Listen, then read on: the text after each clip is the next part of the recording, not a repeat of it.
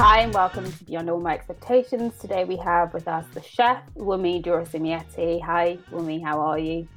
Hi Nikki, I'm fine, thank you. How are you? Good, not bad. How's your day been so far? Whew, my day has been one of those. Okay, so I got up randomly when I heard the bin men outside. I was like, oh, the bins are not out. They were my alarm for this morning. So that got me up. And then it's been a slow one. I've not really been productive, so to speak, but I've gotten the basics done, your basic just morning care kind of vibe. I've done that and that's important. Literally just before I came on, I had a call that kind of just threw, when something just throws you off because you're like, oh, that is not something that I was hoping for to happen. So I'm just a bit like, oh, but then mentally I was also like, oh, I can't deal with this now. Mentally, I can't process the information I've been given because I have to do this. So I was just like, you know what, you're just going to push into the end of what you've got planned as it is, and then you will address those emotions after. So that's kind of where I am mentally right now. Oh my God, bless. Yeah, no, I feel that where you're just like, you know what, this is not on my calendar, so we're just gonna have to table it until I sort out everything that I planned. Absolutely, yeah. Yeah, life can do that. It can do that a lot. I feel like that was, well, no, my morning has been a bit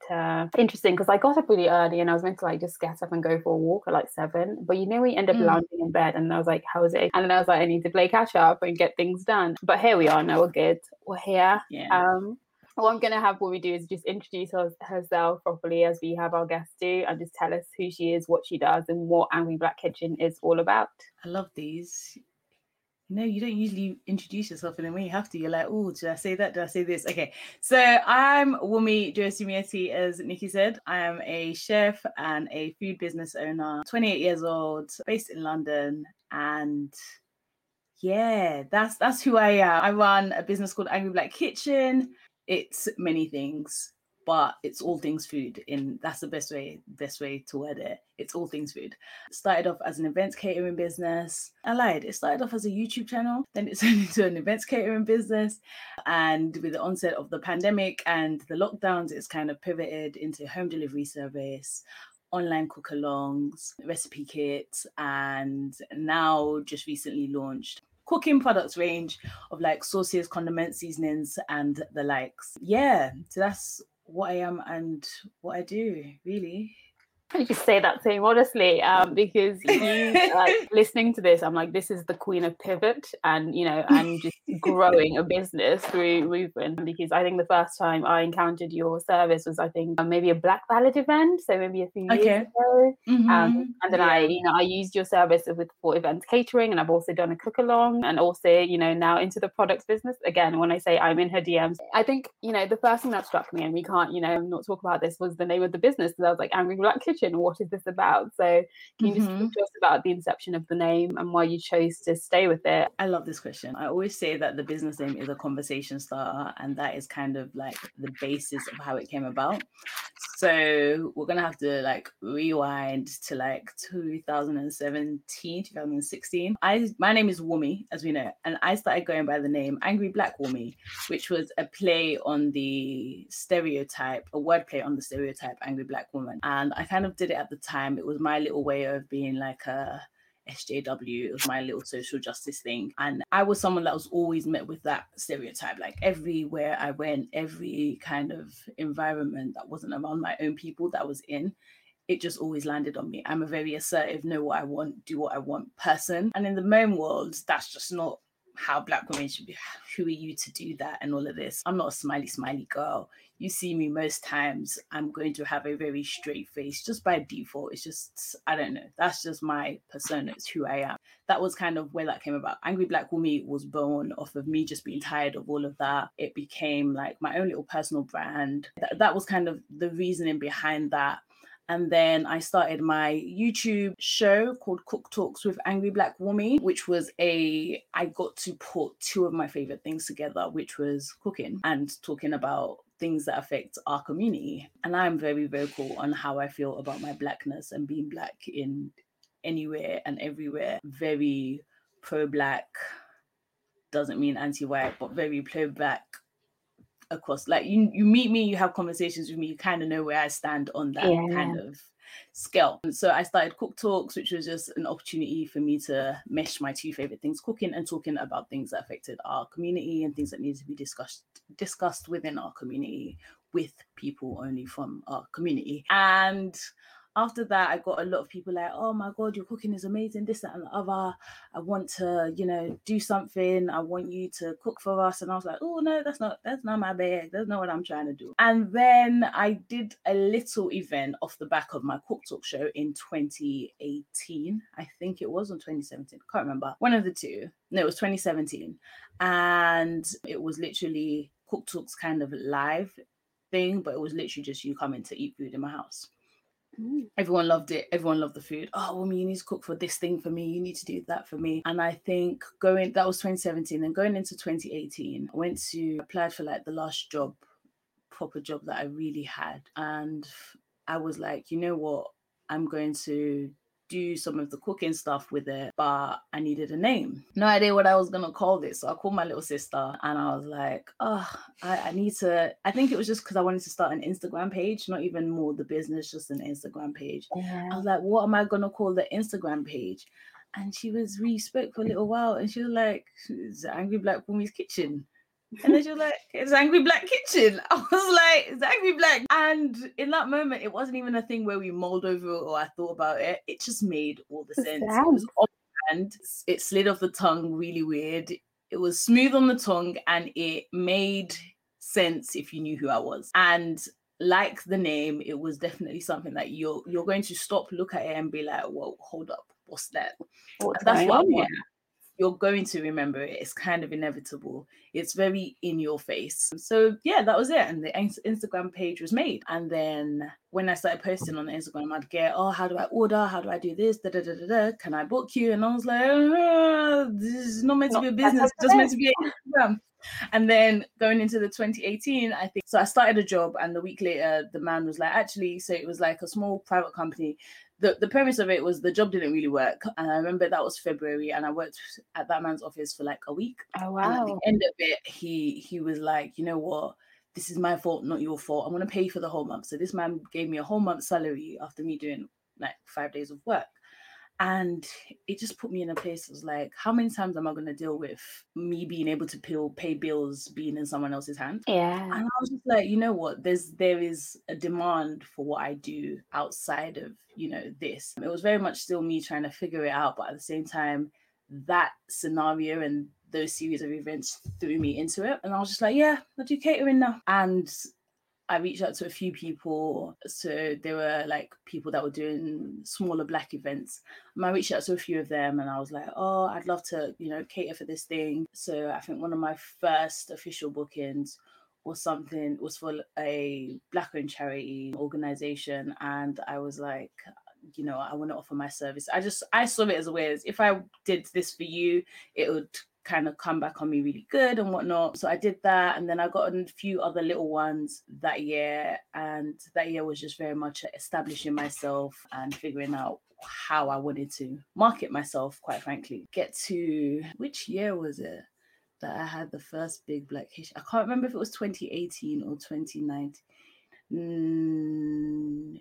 Yeah, it was summer 2018. I went to, so get to about Black History Month. And I was like, okay, yeah, this is cute and whatever, but I need the big monies. And then I was like, yeah. I remember coming back from a holiday, summer 2018 was when we went to, that was Afro Nation. So coming back from holiday and having no idea what I was going to, I've had the best summer in a long time. I was like, oh my God, now I have to get real serious with this business. And I sat down with my friend, Tiny, and he came around one day and he showed me what was his pitch deck, info pack for his services. So he's a musician and an MC. I saw that and he sent it to me and he was like, make it Angry Black Kitchen. And we sat down that day and I made it Angry Black Kitchen. And it was the first time I'd some of the things I put on there was me speaking in advance. Like I was like, yeah, we do catering and we do this and we do that. Very much overselling things I had not done. And I have a habit of doing that. I will say I can do something that I know I've not done yet, but I also know figure it out. Very capable of doing it. Exactly. I figure it out as I go. So I was like, yeah, I do this, and this. And I sat down with my friend. Oh, sorry, I've got an Alexa device here that's going to pick up everything. Bear with me. I sat down with my friend. I called my friend Georgette and I was like, I've made this info deck. I sent it to her. She was like, yeah, it's amazing. Georgette is always in my corner. Yeah, it's amazing. And I was like, how do I get it to people? No, she was like, now you have to send it to people. I was like, how? And she showed me this way that you could, if you could think of a company, find out the name of someone in there from their LinkedIn and the company they work at, and then kind of reverse figure out their email address. I cold emailed a whole bunch of places telling them, yeah, prepping for Black History Month. Just wanted to let you know, these are the services we offer at Angry Black Kitchen. La-di-da-di-da-di-da-di-da. I got 6 corporate bookings for October 2018, and I saw the most money that I'd ever seen from like Black History Month in that sense. And I was like, oh, is that easy? I say it's that easy, but a lot of work went into it. I mean, but it was you a matter had of to actually then make the food. yeah, exactly. But it was very much this is how it goes. Like, you put yourself out there, you let people know what you do, and people are gonna buy it. And they bit. I did Twitter headquarters that year. I did MediaCom. I did Deloitte twice. Acast, which is a podcast Network. place. Yeah, network. Yeah, I did a few, and I was like, wow, this is a lot. This is crazy. And in the midst of doing all of that, I was still doing like smaller party catering and stuff like that. And yeah. And so the name Angry Black Woman grew into the business Angry Black Kitchen. And the general question every single time was, why the name? Everywhere I went, why the name? And I've always said to people, apart from the fact that it was birthed out of something that was very personal to me, I stuck with it because it's a conversation starter that you're going to ask the question, and in you asking that question, you're going to end up being educated by me on the history of the name and the stereotype, and why it's so important that even you as a person hiring me whose business is very clearly something so polarizing, it shows that you're willing to learn. So it's my own little way of fighting for something that, I'm not ready to go out and be a martyr, but it's my little fight in my little corner. So I really love the name also because we're seeing this world where ownership of the kitchen is being had by men. So we look at, the Michelin stars and the bigger chefs, and we're just seeing more men and men in those spaces. But we're still having women being told to stay in the kitchen or, staying in certain roles. This, I guess, the irony of you paying, more men to be in the kitchen, but wanting women to do it for free, in a sense, this free labor.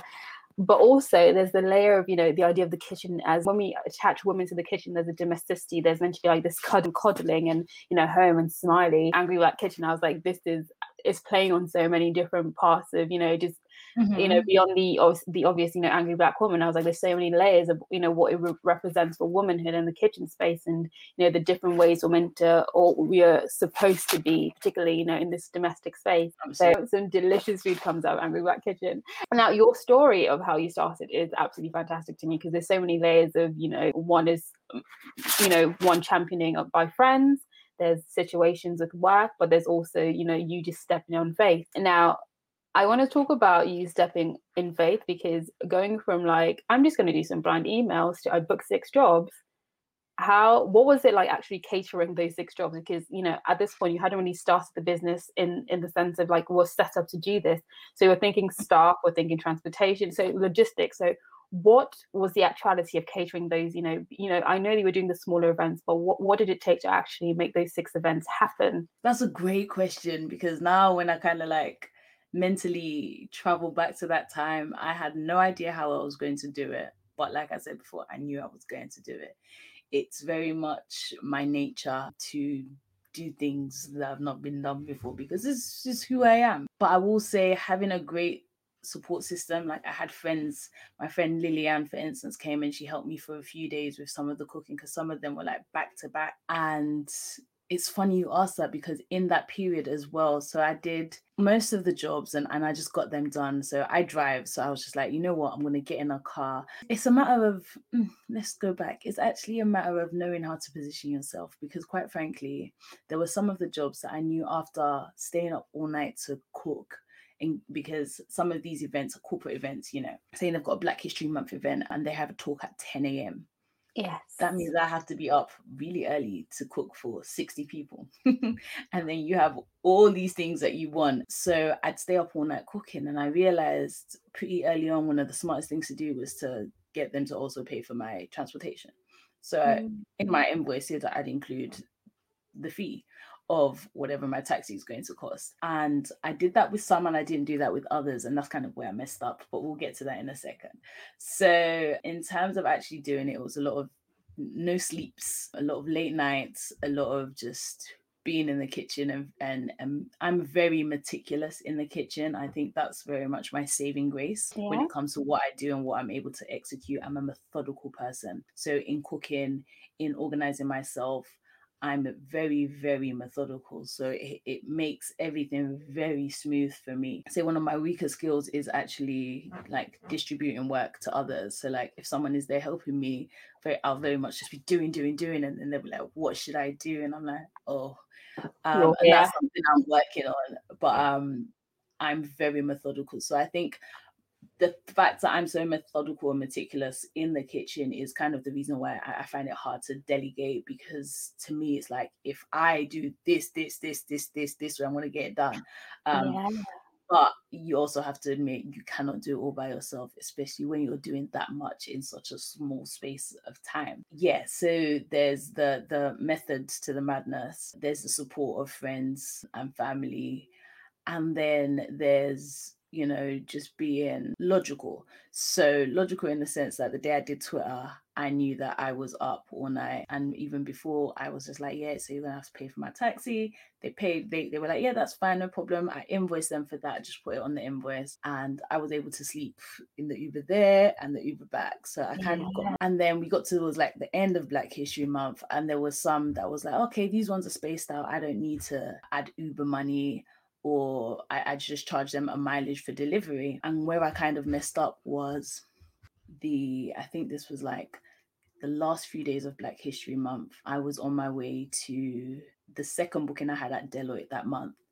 And I fell asleep behind the wheel for like 8.2 seconds and my car crashed. Oh, no. Completely written off.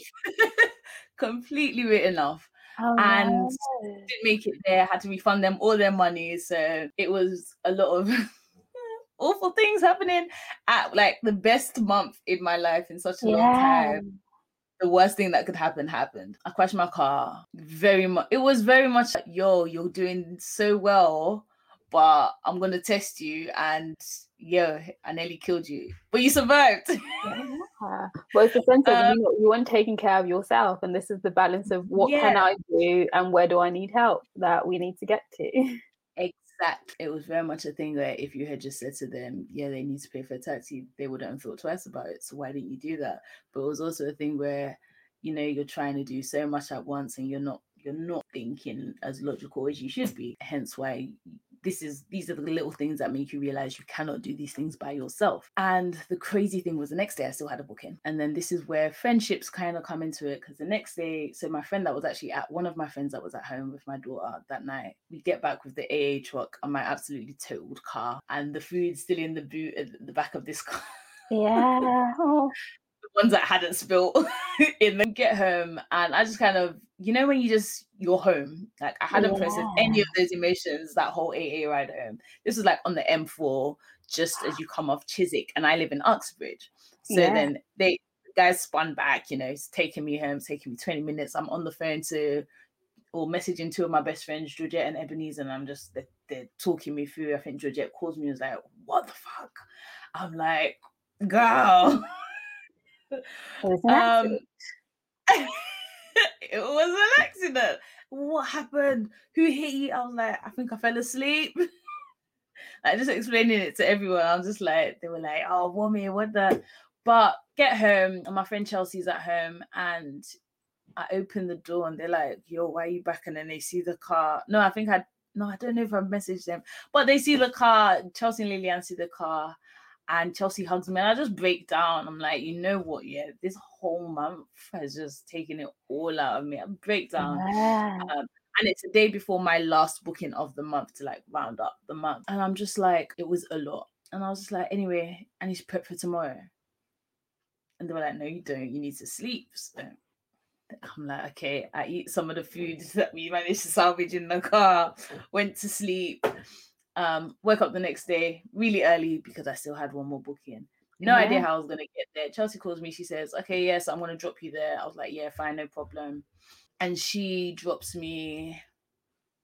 So I get the food done. She picks me up. She drops me at the thing, get it done, do it, smile on my face, knowing very much that my car is totaled and all the money I've made this month probably going to go towards all of that. And then my friend that's staying at home with my daughter. So at this period in time, finances were a bit hoo-ha, and the bailiffs are at my door. She calls me when I'm at this job. The bailiffs are at my door, and I need to pay £500. Wow. I was like, 2 days in a row, God. Like, wow. And so I'm like, okay, no problem. They're like, yeah, they're not gonna go this, that, the other, la la la la la. So we paid the £500. £500 that would have gone towards me sorting out my car and whatnot. Oh well, all money we made. So I've refunded the client like £800 a day before. I've lost £500. My car is totaled. Only God knows what that's gonna cost. So all these things has happened, and this was in my first month of doing this. Yeah. It was almost as if the universe was telling me in a very short space of time, these are the kind of things that can happen. Are you ready for this journey? Yeah. Because those things happening one after the other is not intense. A coincidence. It's very intense, but that is what business is. A friend of mine said to me the other day, it's like a series of fires in a house and you just have to keep putting them out. But in that moment, it was like the whole house was on fire. And it was very, as far as I'm concerned, it was very much a test of my perseverance and my determination. And is this really what you want to do? Because this is how it's going to be. And I remember knowing that I've just paid £500 over the phone to the bailiff, leaving the venue of the last event, walking to King's Cross Station, standing very close to the tracks and be like, if I just jump now, it'll be okay. I kid you not. Like, that is one of the 2 times in my whole life that I've considered topping myself, so to speak.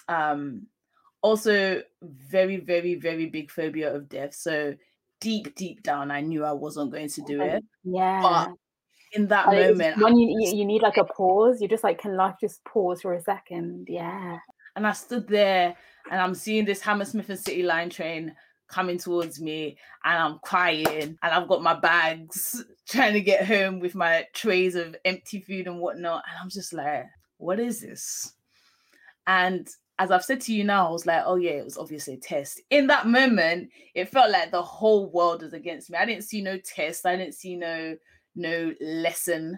I saw hate and, you're not worthy. And it's not going to work. Yeah. And it's not going to work and all these other things. And I was just like, yeah, no, that doesn't sound right. So no, it wasn't right. Got on the train, cried all the way home, got home, acted like it was fine, and went back to the drawing board. So you can do. Figured it out, continued with the catering. And yeah, I think that first month of business taught me all the lessons that have allowed me to get through everything that's happened over the past year and a half now. And I truly reckon if that didn't happen then, at a time where it was like you didn't know what was looming in a year and a half to come, you were just like, everything's meant to go well, everyone else's life is fine, why is mine going to shit? If I hadn't gone through that then, I probably would have absolutely crumbled down. So yeah, that's how it was, kind of going from not doing anything to being thrown into it. And in that 1 4-week period, I was taught all the things that could go wrong with business. And the biggest lesson, or my biggest takeaway from that, is that you really have to thoroughly be committed to what you're doing. Like, you have to be doing it not just for money, but because this is what you're meant to be doing for you to get through it. And that's how I got through those first 4 weeks. And that's why we're now going on 3 years now. Yeah. Oh wow. Look, I feel like like, I know I haven't reacted so much, but that as your first month being like, oh, I owe money, my car's totaled, that's intense. And I think, intense. you know, what you said here about wanting, having that passion for the business beyond just the financial is so important. I think people take it into consideration maybe abstractly when they go into start businesses, but it's like the reality of it is like, I think the reality is what really lets you know if you're in this or if maybe you know you need a break or you need to try something else. What I'm fascinated by is, you know, we get the first 4 weeks. What were the next 4 weeks like? What was going back to the drawing board like for you? What did that mean in the reality of the business? I'm trying to think. I remember there was a period, there was obviously, so this was end of October, and I didn't get my car till early-ish, I think just before Christmas. I didn't get a new car. So I'm on the phone, I'm trying to sort out my insurance, I'm trying to sort out, you know, getting the payout or whatever they call that stuff, getting the money. They're like, yeah, it's gonna be X amount. I was like, amazing. And then they say, but we're gonna take out this, and this, and then there was hardly anything left. So I was like, wonderful. Trying to get bookings so that I can actually pay for the things that I know that I inevitably need to pay for. And so the next 4 weeks was very much, there was a lot of wallowing, but I wasn't in a place where I could just sit and wallow.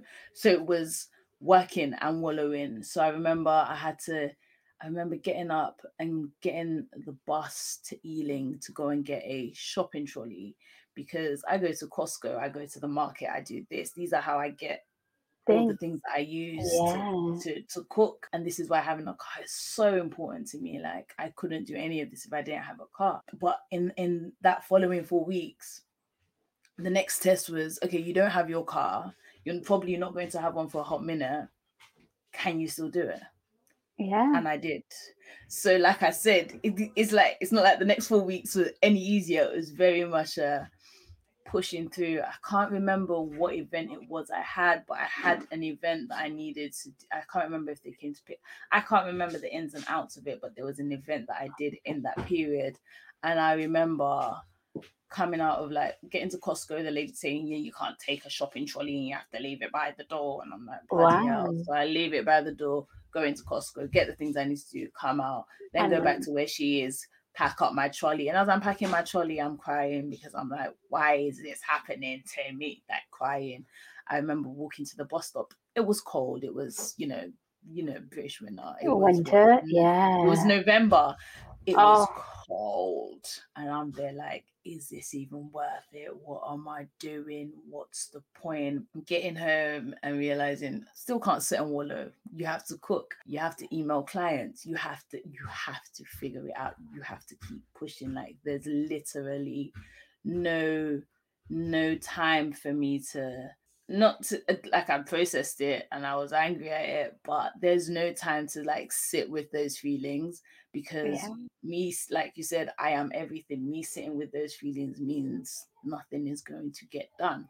So we're still pushing through. So it's the whole going out to do the shopping with the trolley, being cold, getting the bus everywhere. I hate public transport. I'm a bit of a snob. Can't stand it. Figuring out how I'm going to get to do these deliveries, or how, having to tell customers they have to come and pick it up. I think the following period, they were more personal booking, so it meant that I didn't have to. It meant I could liaise with the customers and get them to come and collect and whatnot. Tell a lie, I definitely had a booking that was a corporate one, but they paid for my Uber there and back, so it didn't seem as daunting. So the following 4 to 6 weeks were trying. And then I was dealing with all the stuff with my insurance, and then telling me, well, technically we need to take out the money that you're meant to pay for the rest of the insurance year, which was a huge chunk of the money. So by the time they took all of that out, there was barely nothing left. I was like, bro, what? I didn't know this how insurance worked. So it was just a lot of back and forth with me trying to figure out the car, looking at insurance for a new car, and realizing that having this crash meant my insurance was gonna go sky high. Is it worth? And the reoccurring theme during all these periods of time was, is it worth it? And then when I looked at it, and when I look at it now, to me, it was like I knew I was not going back to a place where I needed to answer to someone, or someone would tell me I have to do X, Y, and Z, or, you know, being able to pay bills was in someone else's hands. Like, I'd gotten to a place where I knew what I was capable of, because in 1 month I'd made, you know, what I wouldn't have made in a normal job for like 6 months. Do you get what I mean? Like on like a Yeah. really basic, because I'm a parent as well. So for most jobs for me, it was a matter of they'd either be part-time or they'd be lower paying jobs, just so that, Flexible. you know, Yeah. yeah, be flex, and it wasn't worth it. So what, £1,800 a month salary, when a month where I could have what 8K in 1 month if I really put all my effort in. It was really about weighing it up. So the constant answer I got when I was like, is it worth it, was yes, this is what I'm good at, innately good at. Like, I'm so good at it, and I'm borderline, it's minimal effort. So if I put more effort in, imagine what you could do. And that was like, it was very much a devil and an angel thing going on there. It was like, yeah, it's not worth it, just go and find a job. But then you will be sitting down looking for a job for like 3 to 6 months, and then And not you're find depressed because anything. you can't find a job. Yeah. So, or you could hustle real hard and figure it out as you go along and do what you know you're good at. Weighed it up, made sense, kept pushing through, bought a car. Like, this was like in the following 6-week period. And it was just like, in that moment when I bought a car, I remember I had a booking for one of my friend's daughter's birthday. Yeah, I think that was one of the bookings. I remember getting an Uber to her house. I live in West London, she lives in Essex. Wow. But she's paid me to cater for her daughter's birthday, and so I'm gonna do it. And I needed the money. I was like, I need to do as many bookings as I could, and then I remember getting the train back with my daughter, because I'd taken my daughter, because my daughter, it was a It's birthday fine. party, my friend's Yeah. birthday. So we're on the train back, and I'm sitting there like, I'm about to get the train from Essex all the way The to way West London. West London, the edge of West London. Like, that's a long journey, and I remember that train ride that day. I was just very much like, yeah, got to figure it out, and I'm grateful for that. The reason I even remembered that was because like 2 weeks later, she booked me again for, I think, one of her siblings' birthdays. And I Yeah. remember calling her up and being like, could you pay the full money early, because I'm going to pick up my car today? And so it was the fact that she paid me early that I was able to get my car that day. So it was just all these little things that, like, things fell into place. So as much as the reoccurring theme was, is it worth it? I was also given loads of kind of little opportunities for the universe to kind of let me know that I'm looking out for you as long as you're putting in the work. And so yeah, the following period was trying but also reassuring. Yeah, the trying times and the reassurance kind of went hand in hand. Wow. I think, yeah, that's, I don't want to say inspiring, but it's great to hear sort of these, I think there's some strategic thinking here in terms of, okay, I'm going to keep going, because at the end of the day, I see what the potential is here versus, what I know to be quote unquote steady, and which is, but also this is what I'm passionate about, and I think I want to tap into that passion. So, we've talked about you starting the YouTube channel, migrating it into a business, but what we haven't talked about is, what is your connection to cooking? When did you think this is something that I own this space? Essentially, what was it that made you think I can own this space of being in the kitchen with food and developing it? It's so funny when people ask this question, my answer is never what people expect. My love for cooking comes from an innate love, absolute adoration for the consumption of food. I love eating food. I think that's a good enough reason. I love to eat food, different flavors, different cultures. I think food tells so many stories, and it's just something I've always loved. When I was younger, it was like, my mom, okay, let me even go back. When I was younger, my mom ran her own little small scale catering business. And so I was always in the kitchen, but in the kitchen, what was I doing? I was like cutting onions and blending peppers and washing and peeling and all of that. And as I grew, it kind of became a thing where I did a lot of the cooking. And my mom is the blueprint, quite frankly, very methodical, very meticulous, very organized, very persevering. And watching her do that, I think subconsciously is what has got me through the business aspect of it for me. But my mom was always cooking. So therefore, if your mother is always cooking, the child is always going to be eating. And I loved, like I said, I loved food to the extent that, like, I remember when my mom would dish my food and my sister's food, and I'd hoover it up. And my sister is a slow eater, so she'd be taking her time. And my mom was one of those people, eat, hurry up, why are you wasting my time? Yeah. And my sister always felt under so much pressure. So guess who helped my sister? So I'd eat that too. So yeah, so it was very much watching my mum in the kitchen, but I don't think I understood how much of an effect watching my mum had on the kitchen had on me until I was Yeah. much older. For the most part, I attributed my love and passion for food to my love of consuming food, and I got away with it for so long because I could eat a whole mountain and not put on a teeniest bit of weight, like literally didn't put on any weight anytime. I had a very fast metabolism as a child, so I was skinny all the time, but I ate a lot. And as I grew, kind of ended up in this monster of a world, everything always kind of went back to me cooking. So early teen years, no, mid to late teen years, helping my mum run her business. She used to cater for a cafe or a few cafes in central London, and she used to literally just cook jollof rice for them and take them to cook jollof rice for them and sell it to these cafes. So they'd buy from her in bulk. Doing that for a very long time, and I did that with her for pretty much like mid to late teens. It was what I did with her, and then we fell out, so to speak, and I went off to uni and I did what I had to do. And one of my first things after or just before I graduated was like, no, even while I was at uni, I used to just cook all the time. Friends would come around, had a very, very small scale. Someone would say, oh, Wumi, can I get some jollof rice? And I'd cook some jollof rice for them. And so one of my first things that I wanted to pursue was like a little jollof thing out there, because this was in High Wycombe. So it was a market for it in theory. Didn't go through with that, kind of went into work. When you have an idea but you feel like you don't know how to pursue it, so you're just like, oh, leave it.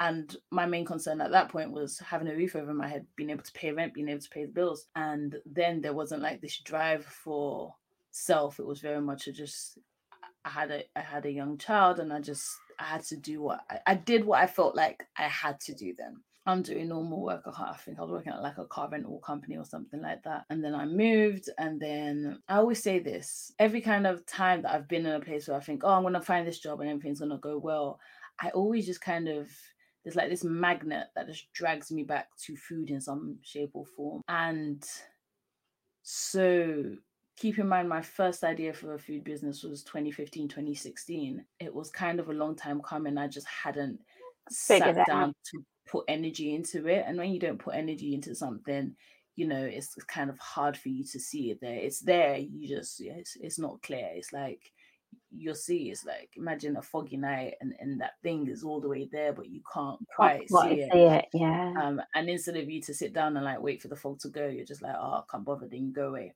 and you walk away from it. What I kept doing from like that 2015, 16 time up until 2018, where I really put my all into it. And I often look at that and think, imagine if I had started then, where I'd be now. But then also we don't do that because everything kind of works out the way it needs to work out. What's that saying? There's a saying, I think it's like, where you start is your morning. So it's, it's the idea of where you jump in, that's a new day. So exactly. Before back. Yeah. And yeah, so that's kind of, so my love for food comes from consumption, but in the grand scheme of things, the signs for me being able to do this have always been there. It's just, it took a few years for me to actually get there, so to speak. Yeah. Oh, amazing. What I want to talk about is where you are now. So, you said you just launched a product range, and there's also been a rebrand. Now, this is something you've done during a pandemic. So what has the pandemic been like for your business, and how did you get to this product range and launching it? That's a very funny question. 2018 finished, went into 2019. 2019 was a really good year, and we're getting into the start of 2020, and I'm getting loads of things coming in. and people saying they want me to do this big exhibition and this big thing. And I'm like, yeah. And I'm looking at it and I'm doing like projections. I'm like, whoa, at this rate, like 2020 is going to be, 4-figure months across the board. And I'm like, yeah, okay. I'm trying to plan. I'm like, by halfway through the year, I'll do this and this and this. And then 3 months into 2020, everything was like, no, actually, COVID said, pause. Everybody pause. And I was like, wow. So I remember this March, was it early March? And I'm getting, oh, we're just holding off on payments until we can confirm with this thing. Yeah, we don't think we'll be going through. I'm just getting those emails coming in. And every time one of those emails came in, it was a little bit of me, my heart was just taken. And I fell into like this really deep sadness, which kind of turned into like a depression. And I think for me, it was a lot harder to maneuver because there was no security for me at all. There, like everyone was like, oh, well, work's closing. And my dad kept saying to me, well, just keep in mind that everyone is going through it. But I think the mistake we all made in saying stuff like that was that everyone is living through the pandemic, but everyone is not going through it the same way. Not everyone had the same kind of level of security, depending on where you were in life and like what you did and etc. etc. In my case, I was a single mom working for myself. And I remember at the start of 2020, I kind of said to myself, what I'm going to do for this year was my plan for 2020. I was doing like cover work in schools. And the reason I was doing that was because it was very flexible. They'd call you and they'd say, oh, can you cover a school today? If I didn't have a booking or a booking I was working towards that week, I'd be like, yeah, I can do a 3-day booking. And so it just kind of allowed me to balance like, okay, I can make a bit more money that I can put into the business, but still run the business simultaneously. And all of that was just cut short at the same time. Schools closed. Schools closed. Businesses at a halt. So like all the other like corporate bookings and things that I had, everything just kind of went whoosh, from right under my feet. And it was like, there was no financial security in the cover work job because it wasn't like a contract or anything. There's no obligation for anyone to help. As a business, I was a sole trader and I didn't have tax records because the business, this was what, early 2020. I started in 2018. I think I officially registered properly and did everything properly in 2019, like late 2019. So there was no to apply for certain things you needed 1 year, this and that I didn't have any of that. So as much as everyone was going through it, it came at a time where there was no security for me to cut. There's no point going around and round, but there was literally no security for me. So I was like, yo, I'm effed. So like there was nothing for me in that moment. And everything felt so daunting. Like my daughter was now off school, so I was now having to look and deal with this little person every day. And apparently I was meant to homeschool her. I laughed so hard because that did not happen an ounce in my house. Yeah, everything was just what? It was too much. And I remember like I'd speak to like my mum or my dad, and everyone was just, everyone's trying to say the affirming words and like, it's okay, we're all going through it. Because I think at first everyone just kind of thought it was going to blow over. Yeah. And what I was doing was looking at like the Chinese and how it had kind of gone down in China. And I was like, this ain't going nowhere, guys. You've all read this wrong. But I think also doing that really put me in a place of, if I'm going to be realistic based on the research I've done, what is the point for me? And so from like that March, so my daughter's 8th, how old is she now? 9. That her 8th birthday fell on the first official day of like the official lockdown. So Boris Johnson made his announcement on the 23rd. Denise's birthday is the 24th. And so everything that I'd planned for her birthday got cancelled, bar one thing, which was lucky because it was my friend Alika owned a studio. So she was able to let us do like the studio recording that I'd planned for her. But after Denise's birthday, I just felt like crap. I didn't see the point in anything. I was just like, what's the point? I can't do this, I can't do that. And I just went into this really, really dark place for like the next 4 to 6 weeks. And then I had a conversation with Bola Soul. Yeah. And like it was like the first time I'd ever, like 2019 was the first time I'd ever considered like sorting out my finances. And then I can't even remember, I don't remember that, but there was a series of events that led to a conversation, and she put me in touch with a lovely lady called Nina who runs a catering business, a really, really amazing catering business.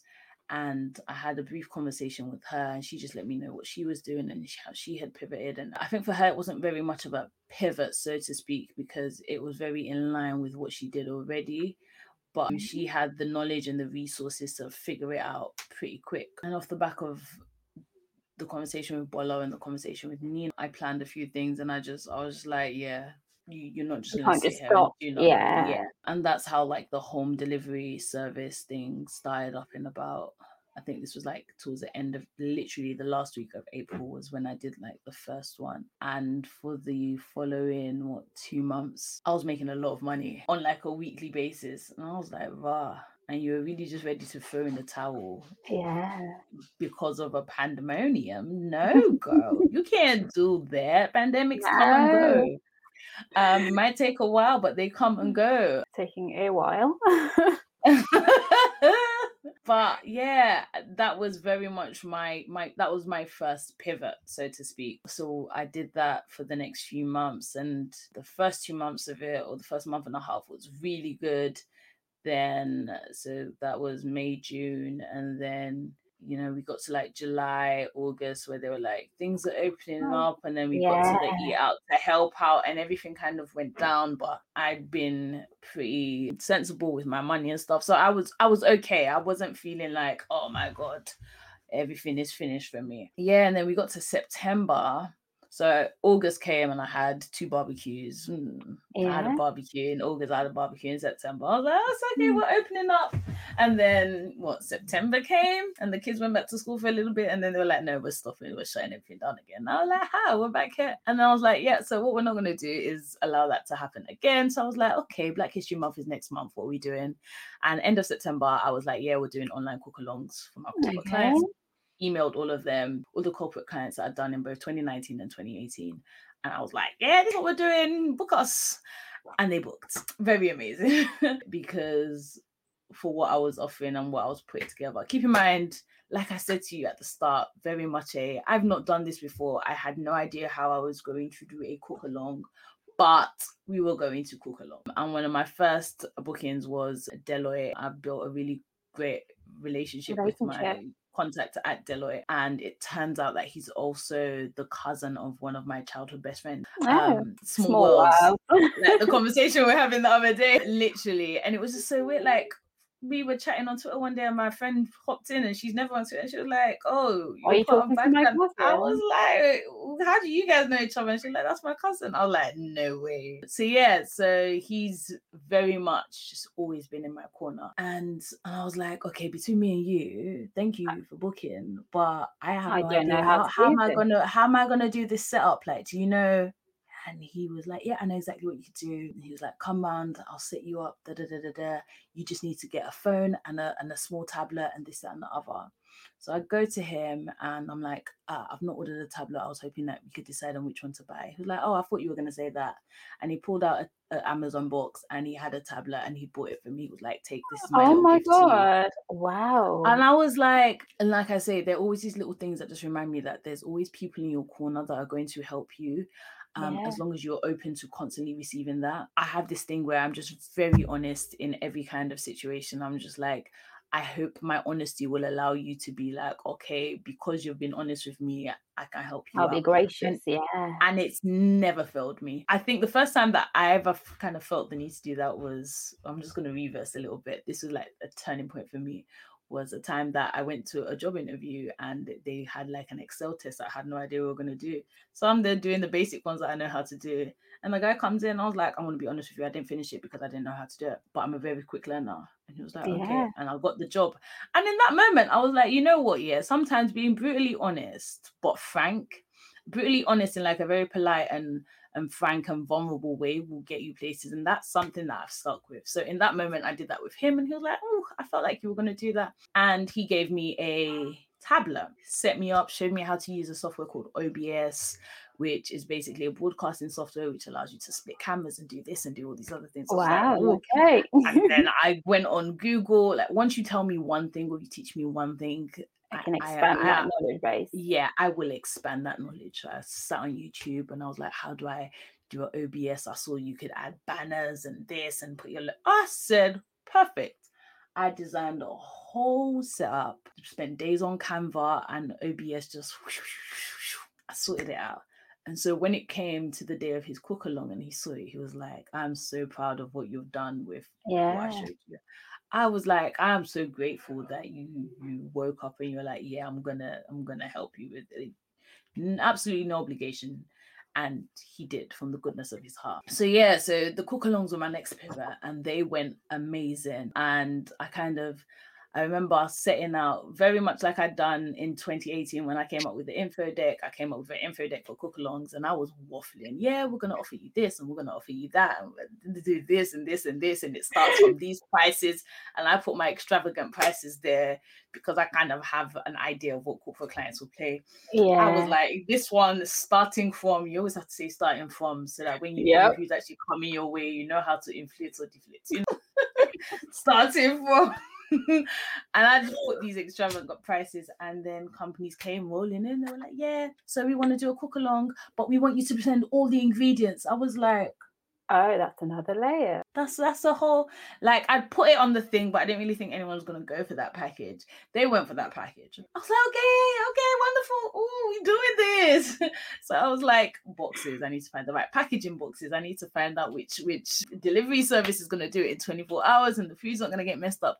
I need to figure this, that, and the other. And I did it all because it's what I do. It's what I've always done. And I reckon it's probably something I'll always be able to do. So I executed. I remember there was a week where I did a total of 60 boxes that were delivered to different clients across 2 different companies. I was just like, and that year I made more money than I'd made in the other 2. But I was like, in a pandemic. Oh, I'm a genius. So that month, where are we now? So this was last year. Yeah. So that Black History Month, I didn't leave my house. I made the amount of money in that one October that I'd made in the whole of 2020. In the whole of 2019?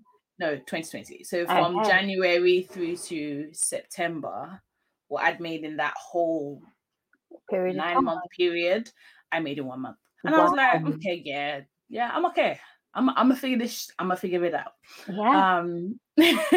I'm gonna figure it out. The funny thing with 2020 was that was the year that I had said to myself, I'm going to launch Sources. Sources had come about very much from a long-term plan of my mum's that she never really got to see through for so many reasons. That was what I was meant to do in 2020. Then the pandemic happened. I was just like, put that on the back burner. And then we get to the October of 2020 and I finished Black History Month. And I'm like, you know what? You're seeing all these other companies pivot and they're doing their meal kits and their this and their that. And I was just like, you know what? There's that one idea you've been sitting on. And if the last year has taught you anything, it's just do it. Like, execute. Yeah. Just do it. And if it doesn't work, it's okay. But more time for you, for me speaking for myself, for me, it always works. Like, I've rarely done something that hasn't worked in my favor. So after Black History Month, or even during Black History Month, I was like, okay, what other ways can I make money? So I started doing the private dinners. And the private dinners, for instance, was an idea I'd had from the February before that, because I remember putting out a post on Instagram. I was looking through my Instagram and I put out a post in February of 2018 saying, or was it February of 2019? I can't remember, one of the two, but saying that we are offering private dinners, and nobody got in contact with me. I was like, okay, it's fine, it's no problem. Because sometimes if you've not done something, it's all right. People are not going to necessarily take it. And so my first private dinner booking came from Black Ballad. So Toby, Toby and Bola. So it was for Toby's birthday, and that was early November. Yes, I think I was somewhere on Instagram talking this. Yeah, that was early November. And then off the back of that, so many inquiries. And it was just last year just taught me to constantly put yourself out there and pivot and execute any idea you have in your mind. So I'd come up with the cook along before I'd done a cook along. You know, I had bookings and it worked itself out. I'd thought of the private dinners from February of 2019. It came about in November. I executed it. You know, you're going to put yourself on the line for one person, but it's going to pay off. Like what they paid for their private dinner and what my clients pay now, two completely different things, but it made sense in the time. It was a necessary avenue to take. Yeah. And then I was like, you know what? You've done these two things and you've said you're going to do it and you've toyed with the idea. But when you've put it out there, it's come to fruition and it's worked and you've executed it amazingly. What is holding you back from something that you've been planning on doing way before this pandemic came about? And that was it for me. I was just like, yeah, I'm gonna figure it out. And that's how ABK Cooks kind of came about. But with ABK Cooks, like I said, it was an idea my mum had in the early or the late 2000s. She always said she was going to bottle her jollof sauce. She'd put it in a bottle. It's funny because we actually used to bottle our jollof sauces, but like we'd bottle everything separately. And then when we'd make it, it would be from bottle. Nice. Yeah. And then she went through a phase where she was like, oh, but imagine if we just bottle your wood in, you know, you look at Dormio and all those other companies and they're doing it. So I think, you know, without kind of knowing how to research things on the internet and, you know, not having people like you in the industry that you can just go to and talk to and ask about these things and not knowing kind of how to maneuver those industries and those circles for someone like my mum, as capable as she is, I just thought she just maybe felt it was too much work. Maybe it just didn't know where to start. Yeah, you know, when you don't know how to do those things, sometimes it's just daunting. It feels overwhelming. Yeah, very. And so I was just like, yes, I'm going to do it. And I remember the first time I actually bought, I'm looking down there because they're the first set of jars I bought. And I bought those jars in the start of 2019. Yeah. Just to kind of give you an idea of like how far back, how long a journey it's been. Thinking about this. And those jars have sat there. They're not even the jars that I went with in the end because my vision changed. But those jars are still sitting in the box with the little labels that I put in them. I was like, this is going to be for this sort. So first one I've picked up, this one says sauces. But these were like the first jars, like, you know, when you've like, yeah, I want to put something in jars, you just go for the basic jars. Like I didn't have like a brand vision or a brand image in mind. I was just going for like the basics. Those jars have been sat there for going on 2 years. Wow. So almost 2 years later, we now have the birth of this idea, this brainchild. And so I was just like, you know what? Last year, I've done and it's worked. So we're going to keep doing and doing and doing until we get to a point where nothing works. And I don't think I'm ever going to get to that point. So yeah. And then ABK Cooks was born. And that was the launch that I did last weekend. Yeah, it was over the weekend because it was over the weekend because I remember being in the Uber and making sure I placed my orders. I appreciate that so much. Like, if I go online and the sauce, because there's this pepper sauce that we make, and I was lucky enough to do one of her cook along. I did it over Valentine's with a friend because we just thought, you know what, let's support a Black business, but also let's just do something, you know, for each other. Or I treated my friend, and everything comes and is so professionally packed, and the fact that you had to pivot so quickly, and the packaging I got is, you know, it looks really professional, so well done, and all the food came along with it. And there was this jar of this red sauce, and you know, I'm, you know, being also Nigerian, I was like, I've had red sauce, it's fine, it's gonna be great.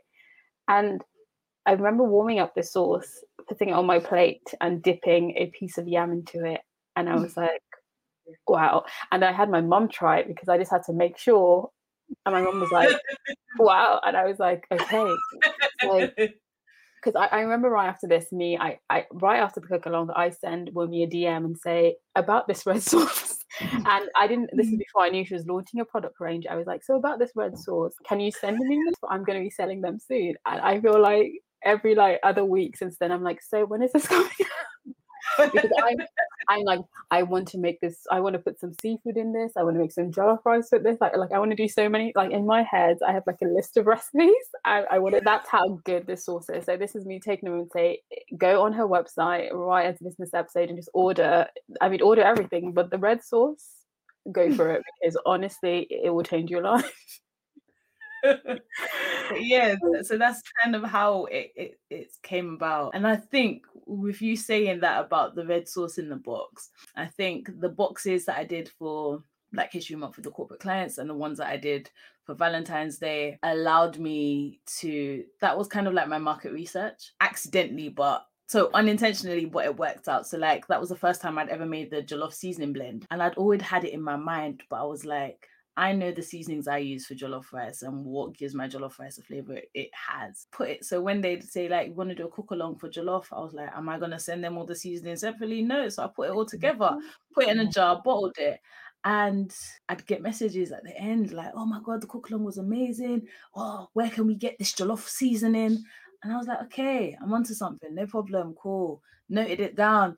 The same thing happened with the red pepper sauce. You messaged me, like 3 or 4 other clients messaged me saying, oh yeah, this red pepper sauce, I want some more. I was like, yeah, it's coming. But those moments were moments of validation for me. It was like, it was my way of testing if it works, because the reception from it, out of not saying or stating that it was a particular thing or it was a test or anything, the organic response to that was enough to tell me that I was onto something. So hearing you say that was just like, okay, yeah, I figured it out. I'm getting there. We're working. It's a working process, but that's kind of just how it's come about. So it's everything has, the journey so far has kind of been the setup to this, and this is just going to be the setup to the next thing that I now meant to, and so on. Amazing. So like my final question is, a lot of, when I speak to a lot of people, you know, for them production is mostly outsourced in terms of, you know, packaging and producing, but you've created and packaged products all within the pandemic. What has it been like doing it on home ground, and how have you, you know, been able to execute in the way that you have? Yeah, so like you said, nothing for me has been outsourced. Everything I've done myself at home with either my daughter, my friends, my mom, anyone I can rope in, quite frankly. For me, it's like you look around my house and there is packaging everywhere. Up there are boxes and containers. Behind me, there are jars, hampers, boxes, all sorts in the living room. The living room's not even a living room anymore. So it's very much just been a thing of, there's a lot of trial and error that goes into it, because it's like I don't, okay, so I have a background in product design. Okay. So to an extent, I have the base knowledge. Like I kind of know most times what I want and what would work for most things because of my degree. But it's still very much trial and error. So I will sit on the internet searching different types of boxes, what boxes work best for this, what, you know, how to keep certain things cold. You know, the Valentine boxes that you got, they were like in foil liners with a ice pack inside it. But it's very much it's one, looking at how other people are doing things, and two, I think my knowledge, my academic knowledge has kind of trickled down into it. So it's allowed me to figure out how to produce things on like a kind of a greater scale, how to package things effectively. And yeah, so my knowledge mixed with just trial and error is kind of what has gotten me there. So now, like, going into the sources, I have like an outhouse that I'm trying to kind of do up and turn into a production area for now, until I figure out like the next steps in terms of mass producing for the next goal. And all of that is very much going to be done with hand and done with, you know, it's all going to be hand done, I suppose, and done on a small scale. But the aim is for it to get so overwhelming that it can no longer be done on a small scale, and then we outsource and we go to like the next level. But I think it's really important to do these things step by step, as opposed to trying to go from, oh yeah, I just got, you know, 25 orders, now I need to look at outsourcing. No, you don't. Even at 100 orders, you still, you're not there just yet. You know, when a supermarket calls me and say they want to do a bulk order, then we're going to be like, okay, now we're ready. But it's very much my knowledge and just, you know, just wanting to figure things out. And I'm a perfectionist as well. So I don't, the way things are packaged and the way they look, it's really important to me. And that's kind of what I have to put out into the world as well, because everything in all my business ideas, everything that kind of turns into something is very much a, how would I like it to be? And I think that kind of speaks to my taste in many things, because it needs to look a certain way and feel a certain way, and I want you to like be opening the box and go, ooh, that's cool, and oh my god, Yes, what's that, and yes. how do they do that? Is what I want. Experience everything. That's how I feel when I'm opening some of my favorite things, and I just feel like it's amazing to put that out there and to actually get that, because it's one thing to have that expectation of that's what people should say, and it's another thing to actually get that response. So yeah, that's how everything is. It's trial and error, figuring everything out as I kind of go along, but also using my knowledge and using the things that I like to kind of guide me. Yeah, amazing. Thank you so much, Remy. I feel like your journey, honestly, I don't know that I would have gone through that stress, but I feel like, again, I'm a consumer of food, not particularly not particularly a maker, but in terms of that entrepreneurial spirit and, persevering through, the start of the first month, but also the pandemic. And I think seeing how you pivoted and how you grew and redesigned and restructured the business, I was like watching this, as someone who has experienced your product, I was like, this is so fascinating to me, especially, seeing the high standard of the execution, because across the pandemic, I've, used your service twice. And every time I've been like, wow, this is great. And I've been able to share with other people and they've had the same response. And I think that's a great thing to see, but also because I know that you're doing this from what most would consider a small space, but it's like what's coming out, this might seem like a small space, but it's mighty essentially. It's, Yeah. I'm doing the most. If there was a tagline for a business, I'm doing the most, yours, because oh my god, it's amazing.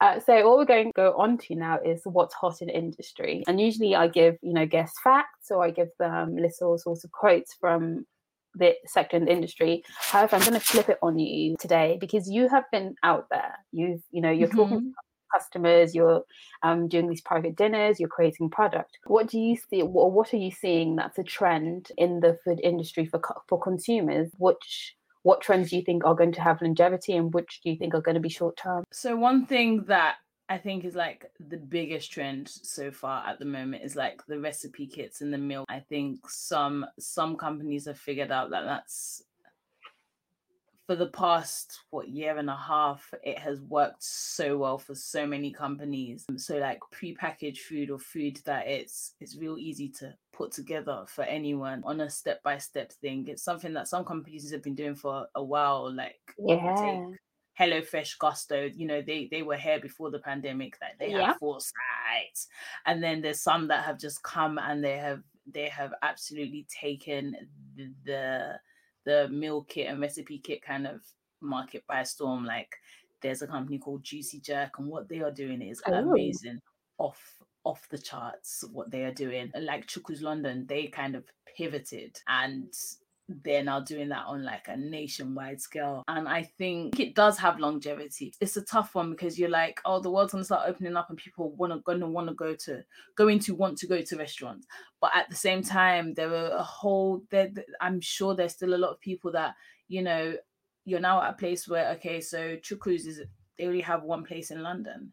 But if I'm in Manchester, I can now taste their food. So there is definitely, it's going to change the way people eat and, review foods and stuff, just because it's like you're now not held down by a location.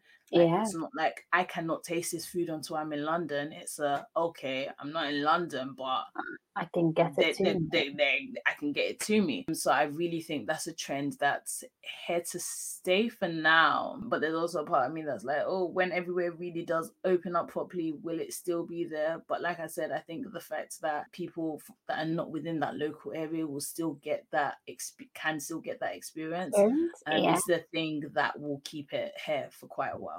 Oh, amazing. Yeah, I think having tried, I've done a HelloFresh. I feel I've done every meal box really at this point. At some point, just because I ran out of recipe ideas. And I think, it's this idea also of understanding that you can actually make, all these meals that you're probably daunted by, having, the recipe sort of set aside for you has been quite interesting. And I actually really hope that it has longevity, because I think it's introduced a lot of people to, their culinary skills. I think the kitchen's a place that some people might be quite afraid of, where you're like, actually, you know, if you're just a bit patient, and if you have a recipe and you stick to it, you can create something edible.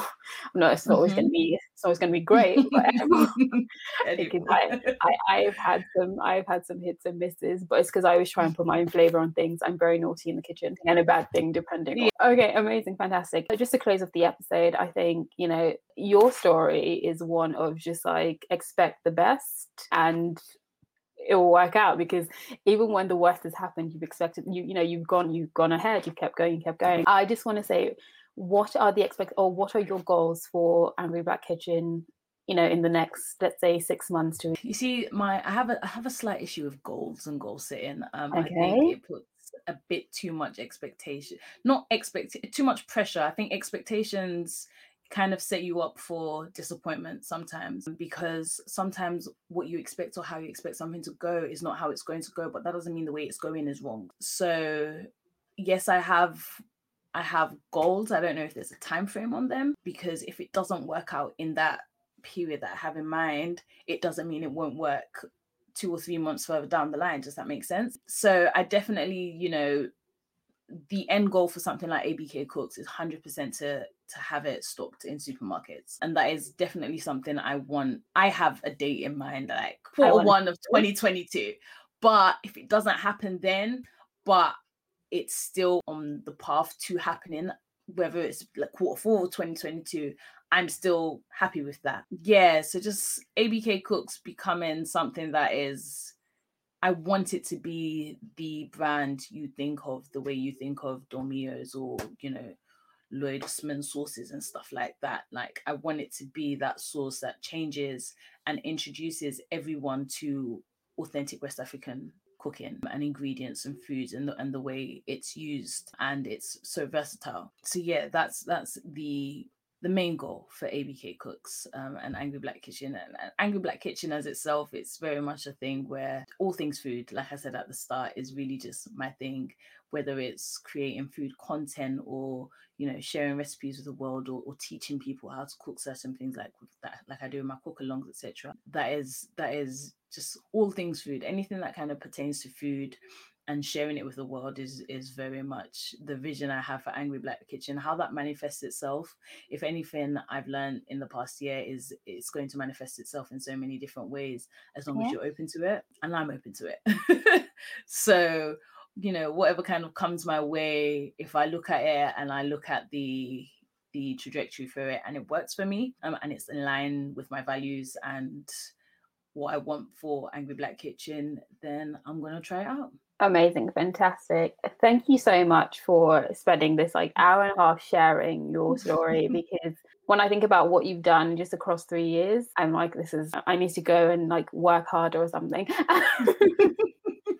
It's a lesson in passion, and I think understanding where your passion lies and just sitting in it, you know, even when it doesn't feel like, you know, it's going well. It's like, am I passionate about this? Am I connected to this? Do I see this, you know, bringing me, you know, not just happiness, also income, because I think that's quite important for the position that you are in. And wow, I'm so glad to see Angry Black Kitchen grow. I'm so excited to get my package, and I'm just so excited to also see where you pivot to when we open up outside again, because I think you know, I want to see like a live cooking session on, you know, on a stage outside somewhere. This is me now just manifesting things for the business. You know what? I'm accepting it all. I want to go to events and, you know, get a sample of, you know, Angry Black Kitchen food. So I'm really excited to see, you know, how you pivot the business when we are back outside and, you know, seeing where people's attentions move to, because I think you are an example of understanding where people are and meeting them there, but meeting them at a standard that's excellent and a standard that's very authentic to yourself, because you know, the food is always, you know, tied back to the West African heritage, and like that's just true. Just to close out, can you just let people know where to find you on socials and your website? Right, so website is www.angryblackkitchen.co.uk. Really simple. And you can find me on Instagram, Angry Black Kitchen, Facebook, Angry Black Kitchen. I'm forgetting somewhere. Instagram, Facebook, YouTube, Angry Black Kitchen. There's not much there. My Twitter is personal. You can hashtag Angry Black Kitchen on Twitter if you want to see some of my stuff, but Instagram is your safest space to be. Yeah, that's really it. You can find me in those places. And just to go off what you said, I do have a pop-up coming up on the 22nd of May. If this is out before then you guys can come and find me in Deptford at a location called Soulbox London. But if you do follow me on Instagram, you will get more details on that on there. Yeah, and if you're interested in tasting some of Angry Black Kitchen's, sauces and spices, just go on the website and you can shop right now. Leave a review, let us know how you find, the food, the seasoning. And thank you so much for joining us again with me, and thank you so much for listening. Pleasure. Thank you.